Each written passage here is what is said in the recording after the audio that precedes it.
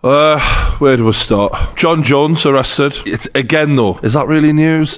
Kind of. Khabib and Ferguson is still going to fucking happen, like mental. And Conor McGregor sort of taking on the coronavirus. I'll start with John Jones. So John Jones has been arrested for driving while pissed, or DWI as they say in America, driving while intoxicated. Am I surprised?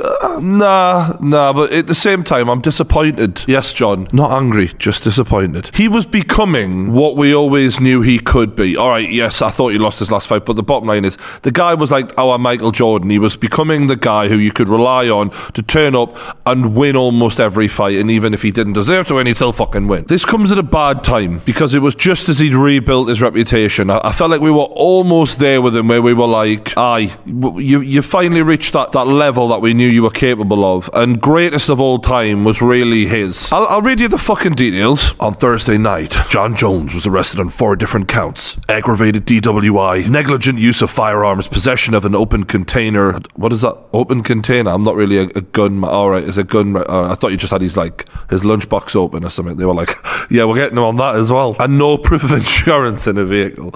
Oh, for fuck's sake. But according to Officer Jason Brown, he had a green leafy substance on his shirt and pants, consistent with marijuana. Ooh. The guy's a weed smoking motherfucker. I thought weed was legal in America. Can a man just not enjoy a joint while he's out for a spin? Just to be clear, I do not advocate that. The odour of alcohol coming from his facial area. Don't get too close. Coronavirus. Alright? Stay your distance, Officer Brown. Brown noted that during the search of the vehicle, he found a handgun underneath the driver's seat. You're John Jones. Why do you need a gun? You are a fucking weapon. Of all the people who don't need a gun in this world, John Jones got me in the top 5. Him and Mike Tyson. John, apparently, according to the officer, had bloodshot, watery eyes. I mean, the guy was high as fuck. Simple as, really. It was 1 a.m. as well, man. How can you smoke a joint and still be awake at 1 a.m? That's what kind of athlete we're dealing with, yeah.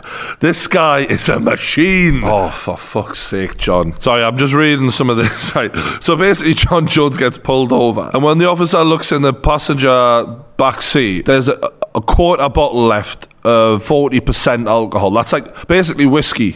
This guy was off his tits. He was told apparently in his last trial, if I see you again, you're not going home, by the judge. Nice knowing you, John. Have a good trip. You fuckhead. You were just about to be the GOAT. Now I'm never going to see the rematch. The UFC have released a statement on it. We are aware of the situation regarding John in Albuquerque this morning. The organisation has been in contact with John's management team and is currently gathering additional information. What that means is, if he gets sent to prison, we can't do nothing. If he gets off with it, we'll probably let him fight again. That's my translation. I do like that about the UFC. In a way, it's the Wild West, isn't it? They don't give a fuck. You could have done anything. And for the UFC, getting caught like driving while high and pissed is like, yeah, whatever. Do you know, it's not a big deal to them. I mean, even if you murdered someone, they'd be like, yeah, but was it a fight? You know what I mean? Like, they wouldn't care. The MMA fighters have been reacting to it. Ben Askren has said, for the life of me, I can't figure out why he doesn't hire a buddy and pay him $50,000 a year to drive for him. Because he likes fast cars, Ben. You can't go fast in a passenger seat. Well, you can, but it doesn't feel the same, does it? It's like watching porn versus actually shagging. The guy who's actually got the on Twitter, John Jones, he ain't a fighter. He's just some random guy. But every time John Jones does anything wrong, loads of people accidentally tweet this motherfucker. You gotta feel sorry for him, because he's just put a tweet out saying, just once, why can't the headlines be something like UFC fighter John Jones saves kitten orphanage? Yeah, he's probably been getting more shit. Colby Covington, you know, top shit talker to be fair to him, says, there's no need to panic, the world's still perfectly normal. My favourite reaction though, as always, gotta be Izzy Adesanya. This kid is a savage. The first thing Izzy posts is a gif of him reading his phone and laughing his fucking head off. He doesn't give a fuck. This shit between him and Jones is serious. Jones is going to prison and he's laughing publicly about it. So John Jones put a tweet out the other day saying, first time in human history, we can save the human race by laying in front of the TV and doing nothing. Now, Izzy, of course, quotes this and goes, testify, catches Holy Ghost. You know, that's the real shame, though, that these two cunts hate each other so much. They're so talented, and yet we probably won't get to see them fight now if Jones goes down. You know, the lucky thing is he didn't hurt anyone, because the guy's a dumbass, Jon Jones. There's an element of crazy in there that is why he's great, but it's also why he keeps fucking up. Darren Till just privately messaged Israel Adesanya a video. I'm fucking coming for you! Darren Till. He wasn't doing that for anyone. He just wants him to know, I'm fucking coming for you. Darren Till, how can you not love him? The guy is an absolute fucking legend. He just did an interview with, I think it was Ariel Helwani, where he was just like, all these influencers posting about their perfect fucking lives. It's bullshit. Everyone acting like they've got a great life on Instagram and all that. I'm fucking sick of it. I want him to win a fucking world title, desperately. But Izzy is going to be hard to beat. He might end up having to go back down to welterweight to make it happen. I don't know. I think he'd hang with Izzy. I think it'll be a great fight. I mean, that is the fight. That's the one to make. Somehow, I mean, it isn't that surprising. The only sporting event that's going to take place in the next month is UFC 249. Tony Ferguson versus Khabib Nurmagomedov. Whoever wins is the greatest lightweight of all time. I fucking love this. I know the coronavirus and that is terrible, but I need a respite. I need a break. I need something else to fucking think about besides how sad shit is right now outside, you know? And thank you, Dana, for fucking pulling this off, you know? He's gonna do whatever it takes, and I know fighter safety and whatever, but right now, I just need something to enjoy. It seems like he's going to condense a lot of the cards that were happening around the same time. So you had Francis Ngannou on a different card. You had some other good fights on different cards. He's going to just whack that big fucking 5-course meal for us for April 18th. This might be the most watched UFC ever. Probably not quite Conor level, but it'll be right up there, I think, top 10. Because of how quiet everything is right now, we could have some epic fights. I'm grateful to Dana for trying to pull this off. I know he's getting a lot of shit from the MMA journalists right now because of fighter safety, and some of it is fair. And the fact that there's reports that he didn't pay the fighters for UFC London that never happened, that's pretty shitty. But just imagine, right? Not in that shitty way the celebrity sung it. Imagine all the fights, right? Imagine them. The violence. You got potentially Tony Ferguson, Khabib right at the top. You got Francis Ngannou, who, whenever he fights, it's fireworks, for Christ's sake. Then we might get Colby Covington versus Woodley on that card. I mean, that would be a feast. Throw Conor and Justin Gaethje on this shit as well. I don't think Conor's gonna...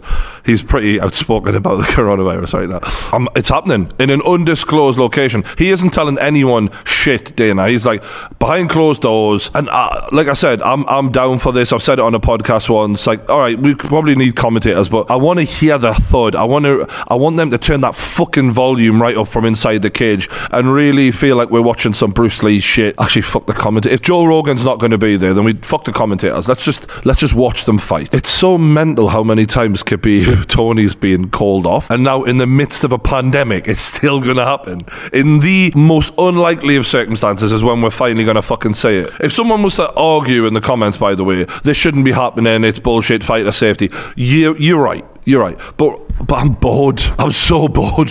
Do you know what I mean? We need this right now. Hello, everyone. Hello, Ireland. I would like to address my nation, to our President, Michael D. Higgins, to Vice Admiral Mark Mellett, to Garda Commissioner Drew Harris, Chief Medical Officer Tony Houlihan. I respect you all greatly, and I would like to put forth some of my thinking. This is great use of celebrity power, right? Now, so many of them are piss-farting around singing Imagine All the People and posting selfies.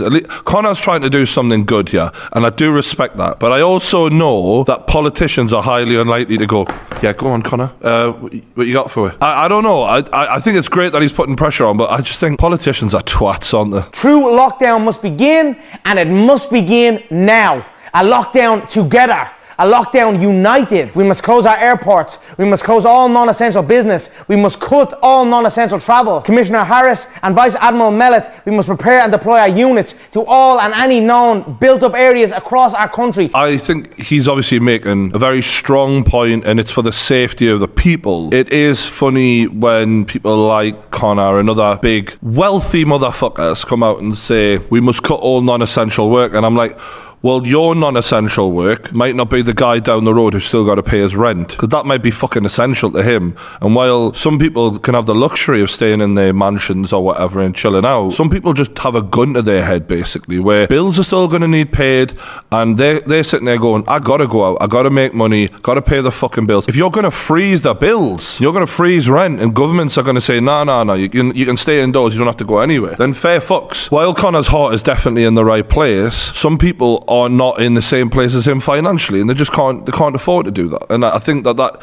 isn't being accepted or thought about by some of these rich people who are speaking out. Ireland, we have got this. Not only do we have the formula, we have it ahead of time. Let's go Ireland. Let's go rest of the world. Lockdown, united. Together we stand. I think Connor speaks very well. It's good to see that intelligent, articulate side of him, and one that cares about his country, is still there. And I think that'll win a lot of the hearts back from the people of Ireland, that he does care about them, and he's not just sat in his mansion thinking about himself. So I think it's good that he's put that out there, and he's clearly a smart guy when he wants to fucking be, he's using his power for good. But like I say, crashing the economy, which is what that will do, it will be detrimental to some people's lives in other ways as well. And that's just something that I do think, when rich people talk about full lockdown, sometimes they just don't understand how it will end up costing lives in other ways. So it's a tricky one, but I do admire him for speaking out. He seems quite clear of mind. Earlier this year, we've seen him very lucid, very on it, whereas in previous years he'd just been full of himself. He was desperate to get back in the octagon. That isn't happening right now, and he's having another massive break. How will that impact his career? I don't think it's we're that long away from getting regular sporting events back. Maybe a few months, I don't know. It's imperative to his career, if he wants to maintain that state of mind of Eye of the Tiger, that killer that we've seen against Cerrone, he needs to get back in there ASAP, because when the winner of Ferguson-Khabib is decided, and it will be decided in April, he needs to be out there calling them out. He needs to be fight ready. Let us know your predictions in the comments below for Khabib versus Tony, and why. I want to know your thinking, because I will be doing a prediction video, and I might even try to put a live stream together, because I'm hoping by the time of April 18th comes round, we might be in a place in the studio to do that. So fingers crossed. Hopefully you've enjoyed the video. Don't forget to subscribe to TG2. I've got all sorts of mad shit coming to this channel. Thanks for watching, and I'll see you later.